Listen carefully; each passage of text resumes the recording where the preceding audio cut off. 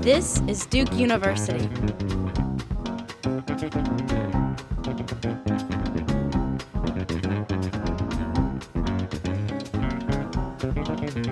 While on vacation with his family, Dan Duffy noticed an odd blurriness in his left eye. Days later, tests revealed Dan had Leber's hereditary optic neuropathy, a rare disease that would heavily damage vision in both of his eyes. As a senior manager for an oncology management company, Dan's thoughts immediately turned to remaining productive at work and at home in spite of his dwindling eyesight. I had 2 months of, okay, here's where I'm going. This is the train I'm on. I don't know when it's going to stop, but I could get my acting gear. And so immediately I started interviewing and reaching out to people with eye diseases, and found out about the Duke Eye Center, and found out about Dr. Whitaker and her staff. Dr. Diane Whitaker is director of Vision Rehabilitation at the Duke Eye Center in Durham, North Carolina. She and her team regularly introduce folks coping with the effects of low vision to the myriad of technical tools and support services available to help them stay productive. People mourn the loss of their vision.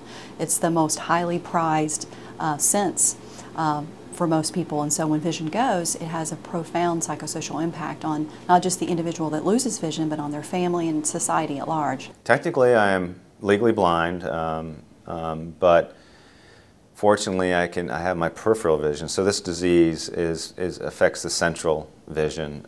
So my central vision, probably, if you think about a bullseye chart, is the way I like to describe it. You know, starting in the center, probably 60 to 80% of that bullseye is what I like to call white noise. It's beyond blurry.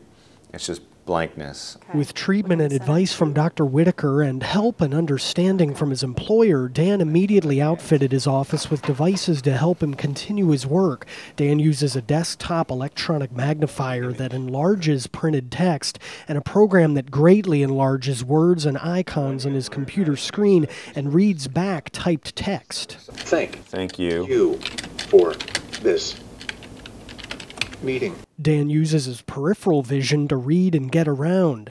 Dan says he's glad he took advantage of some of the technologies and other services available to help him at work and at home.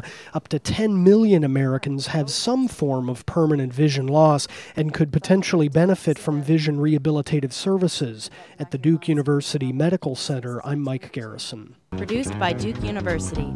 Online at duke.edu.